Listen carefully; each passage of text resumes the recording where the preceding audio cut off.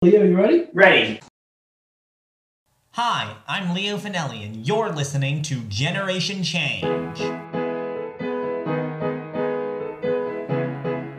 This month, we've got Jasmine Lunia on the podcast.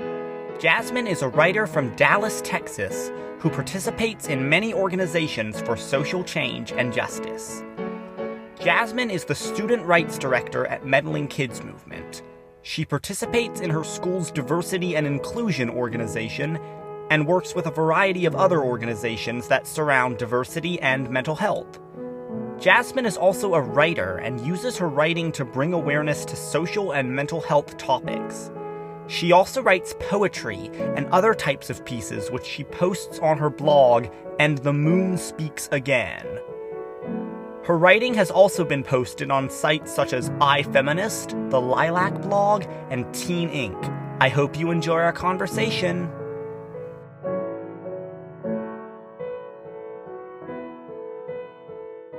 Hi, how are you doing? I'm doing well. How are you? I'm just fine. Thank you so much for having me. You're so welcome. So, let's get down to the questions, shall we? Absolutely. So, what was your first involvement in activism?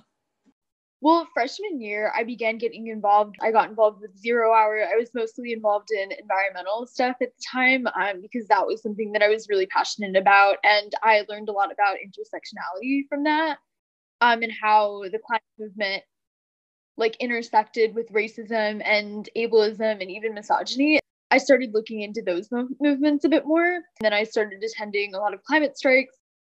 You've also worked with Meddling Kids Movement. What is Meddling Kids Movement?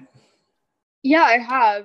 So Meddling Kids Movement is an organization that focuses on activism and uplifting and amplifying youth activist voices. And we've also engaged in other campaigns, like just this past election, we made a video encouraging people to vote and talking about why voting is important.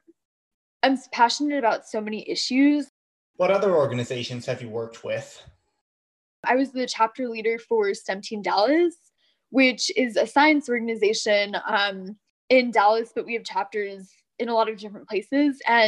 But I tried to make it very heavily intersected with social justice. So I talked a lot about how race and gender affect participation in STEM careers, as well as the science behind things that do affect people, such as the climate crisis. You're also a writer.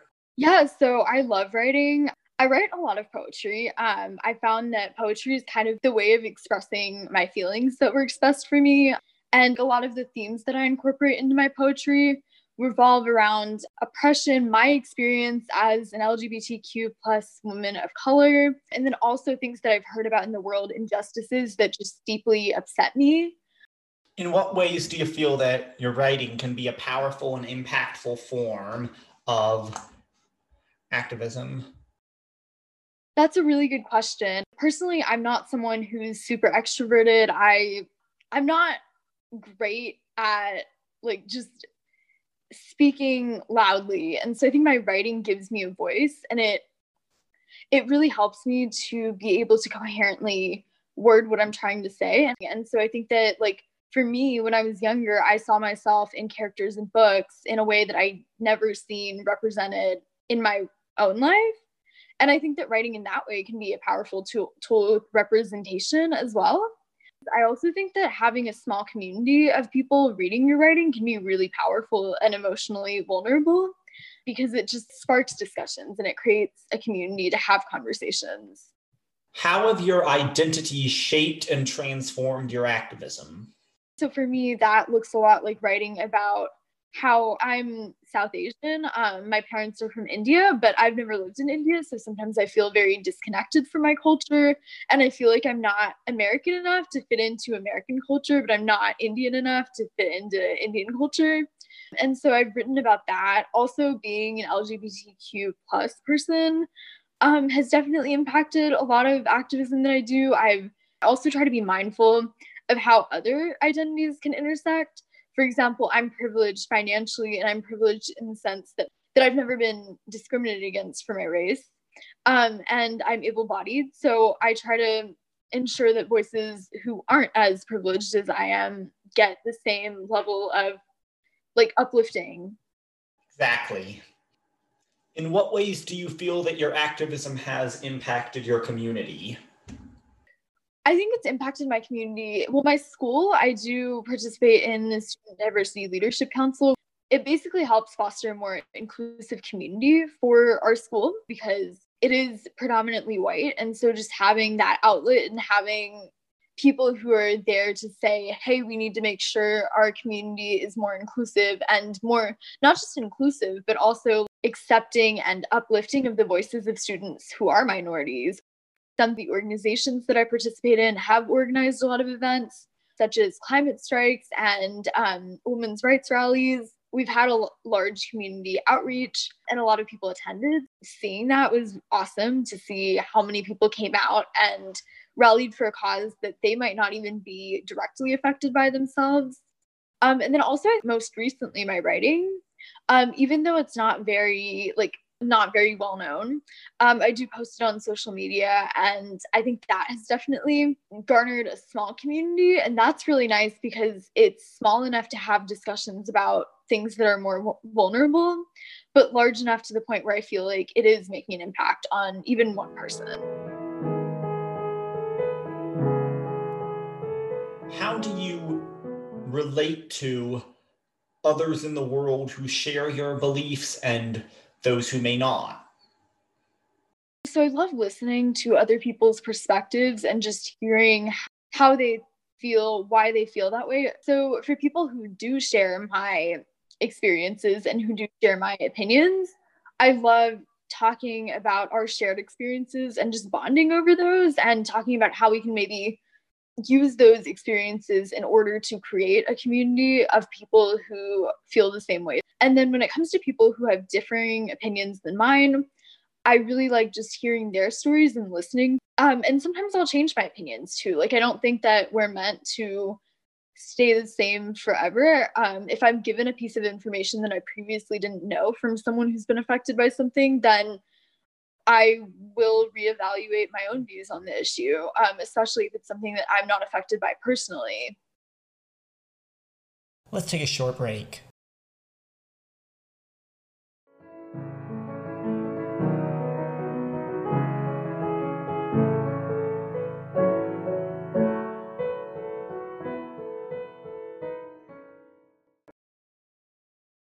What recharges you and inspires you to work for justice each day?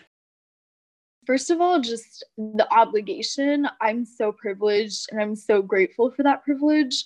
And I feel like there are so many things going on in the world that I think it's important, even if I'm not reading the news all day, because you know what, that can be draining. I'm aware of the injustices going on in our world, and I think that it's really important to be mindful, and that kind of motivates me.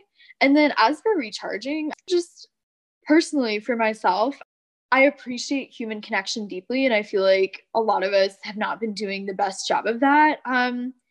Really ever, but around the globe, like, there's so much more potential to connect with other people, and I just want to make that happen. That resonates very deeply for me because I am on the autism spectrum. Could you share some of your mental health stories if you feel comfortable doing it? Yeah, I do. I've definitely dealt with a few mental health issues. A lot of them revolve around anxiety, but those have definitely impacted my activism a lot. And I want to get more into speaking about mental health because mental health is so influenced by our identities. It's influenced by my identity as a South Asian person. It's influenced by my identity as being LGBTQ. I'm sure yours is influenced by the ways that you identify as well. I'm learning a lot about the intersection between those. Again, I've used the word intersection like a lot, but that's because it's so important. So I write a lot about my mental health as well. I think that my struggles with mental health has made me a more empathetic person because I can relate to people who are going through the same thing. And I also am able to understand where people are coming from, even if they do things that other people consider out of the norm or weird. And I think that it gives me a greater potential for a connection.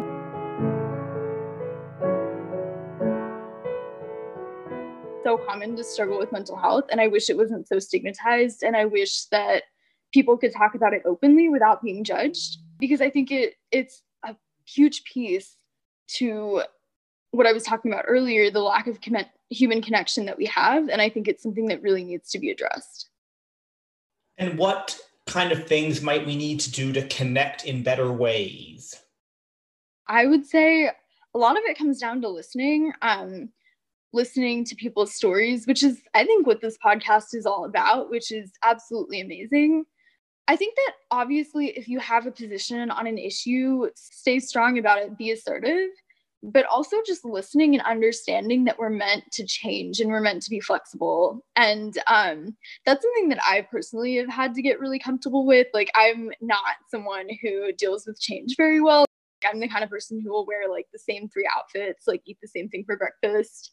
And so I've kind of had to work a lot on being like, it's okay if my opinion changes. It's okay if my political identity is different than what it was a year ago, because just listening to other people's stories has changed my opinion on so many issues. And I think that also speaking from an I perspective is a big one. Talking about how we feel versus trying to speak up over other groups and trying to be a savior for everyone. And also just uplifting the voices of other people. I think that those are all really important things that we can do to connect better. I relate to what you said about too much change being very hard for me. I don't eat too many types of foods. Yeah, I totally get that. My family is constantly telling me to be more flexible. Mine too.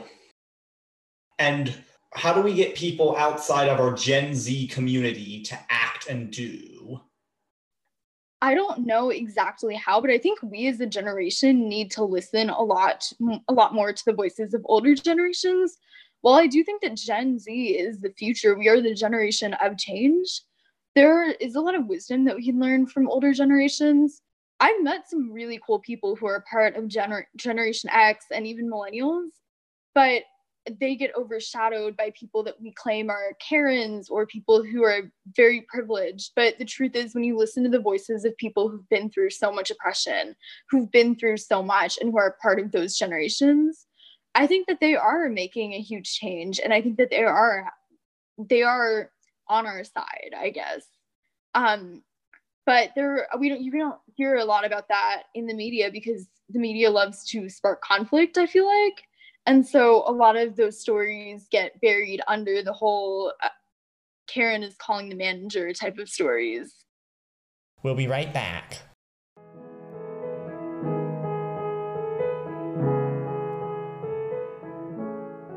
What are your plans for the near future?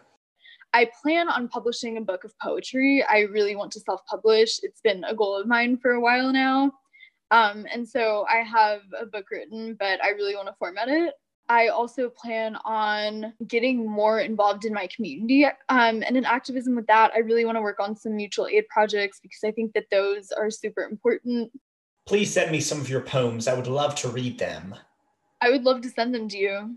Has it ever occurred to you that your desire to publish this book is less about showing the world and more about just showing yourself that you have this voice?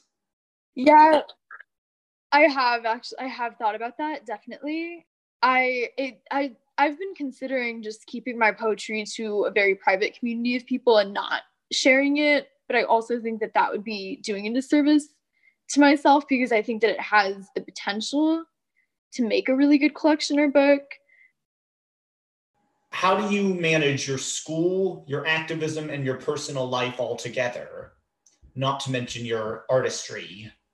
I want to say I don't. So I think I'll say that I compartmentalize a lot, and I try really hard to focus on one thing, because I'm the kind of person who, when I focus on one thing, I get really, really into it. But when I have a billion things to do, none of them get done. So lately I've been focusing a lot on my schoolwork, and in previous months where I had more time, I focused a lot more on my activism, and I got involved in a lot of community projects, and I finished those. And then I started focusing on school. Writing is also an outlet for me, so I do it in pretty much any break that I get. it allows me to kind of recharge and process my feelings from the day.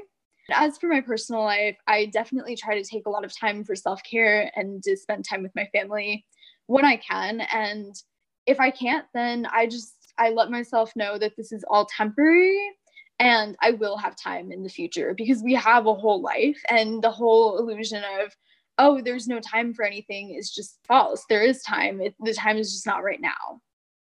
Do you ever lose track of everything and just let yourself get tossed around by your circumstances? Yes. I think that my life is sometimes a constant cycle of just mental breakdowns. Even though I'm super privileged and I love my life and I'm so grateful to have this life, I do feel ridiculously guilty all the time for not doing enough. And I do feel like my life is just very chaotic. I'm very privileged to be able to have this worldview, but I think I've had to remind myself this constantly lately. If I'm not enjoying my life, then there are always ways that I can make a change. It's better to have a less stressful life than it is to have no life. That's how I look at it. So if I need to pull back on something, if I need to miss a few homework assignments, miss a few days of school, if I need to drop out of an organization that I'm a part of, if I need to write less, then I'll do it. What are your plans for the immediate post-pandemic future? Honestly, probably to do the exact same thing that I have been doing. I'm super introverted, so I don't think anything is really going to change. I think that there are a lot of things that have happened during this pandemic that we almost need to continue. We need to continue having options for people to work from home. We also need to learn about how this pandemic has shown us how sometimes the most vulnerable people are pushed aside. I don't want to speak too much on this because I haven't had these experiences myself, but the way that when the pandemic started, everyone was changing to virtual learning. I mean, what happens to kids who don't have access to computers, who don't have access to Wi-Fi? I don't really believe in fate, and I don't really believe that the universe brought this pandemic, but I do think that we can learn stuff from this pandemic. And I think that it has taught us so many lessons about how we need to come together as a community and help each other, because a lot of people struggled during this time, and allowing this to teach ourselves how to be better people is really important. What do you think is the most important thing you've learned or taken away from being an activist? I don't think that an activist is something that you can really label yourself. I think the work never stops. There's always going to be something that anyone can do to help others. And I think that just consistently doing that makes you an activist. Just consistently doing the thing, making the choice to help uplift other people. And not even just other people, but to be kind, not only to others, but to yourself. Consistently amplifying the voices of people who have been oppressed by society. And so I'd say that my most important takeaway from being an activist is the fact that the label of activist is just that, a label, and it's only earned if someone consistently amplifies the voices of people who are less privileged than them or who just have different experiences than them. Well, Jasmine, I very much enjoyed our talk.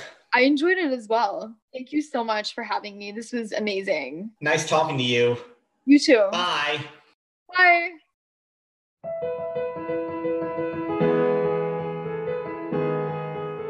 I love how honest Jasmine is. She's very conscious of how her identities and mental health struggles affect her experience. I especially liked what she said about learning from the experience of the COVID-19 pandemic. This was something I had already been thinking about. When I got my vaccine, and you should too if you haven't already, I was also anxious about whether we would carry on the communal empathy that so many of us discovered during this difficult time. I also think she's very right about how being an activist isn't a label. It's not something you are, it's something you do. I really relate to Jasmine because we're both creative people who want to make a positive impact in our society, but we shouldn't forget to listen. You can follow Jasmine at cosmic_Athena and at Jasmine L. Writing on Instagram. If you'd like to recommend someone you know who is trying to make a difference to be on the show, or if you are someone trying to make a difference and you would like to be on the show, email us at generationchange@leofinelli.com. Please follow us on Twitter and Instagram at GenChangeWithLF. That's at GenChangeWithLF. Subscribe and review wherever you get your podcasts, and just share this with your friends and others. Generation Change with Leo Finelli is hosted by Leo Finelli, executive produced by Julie Finelli, and edited by Nick and Leo Finelli. Our original music was composed and performed by Leo Finelli. Thank you so much for listening.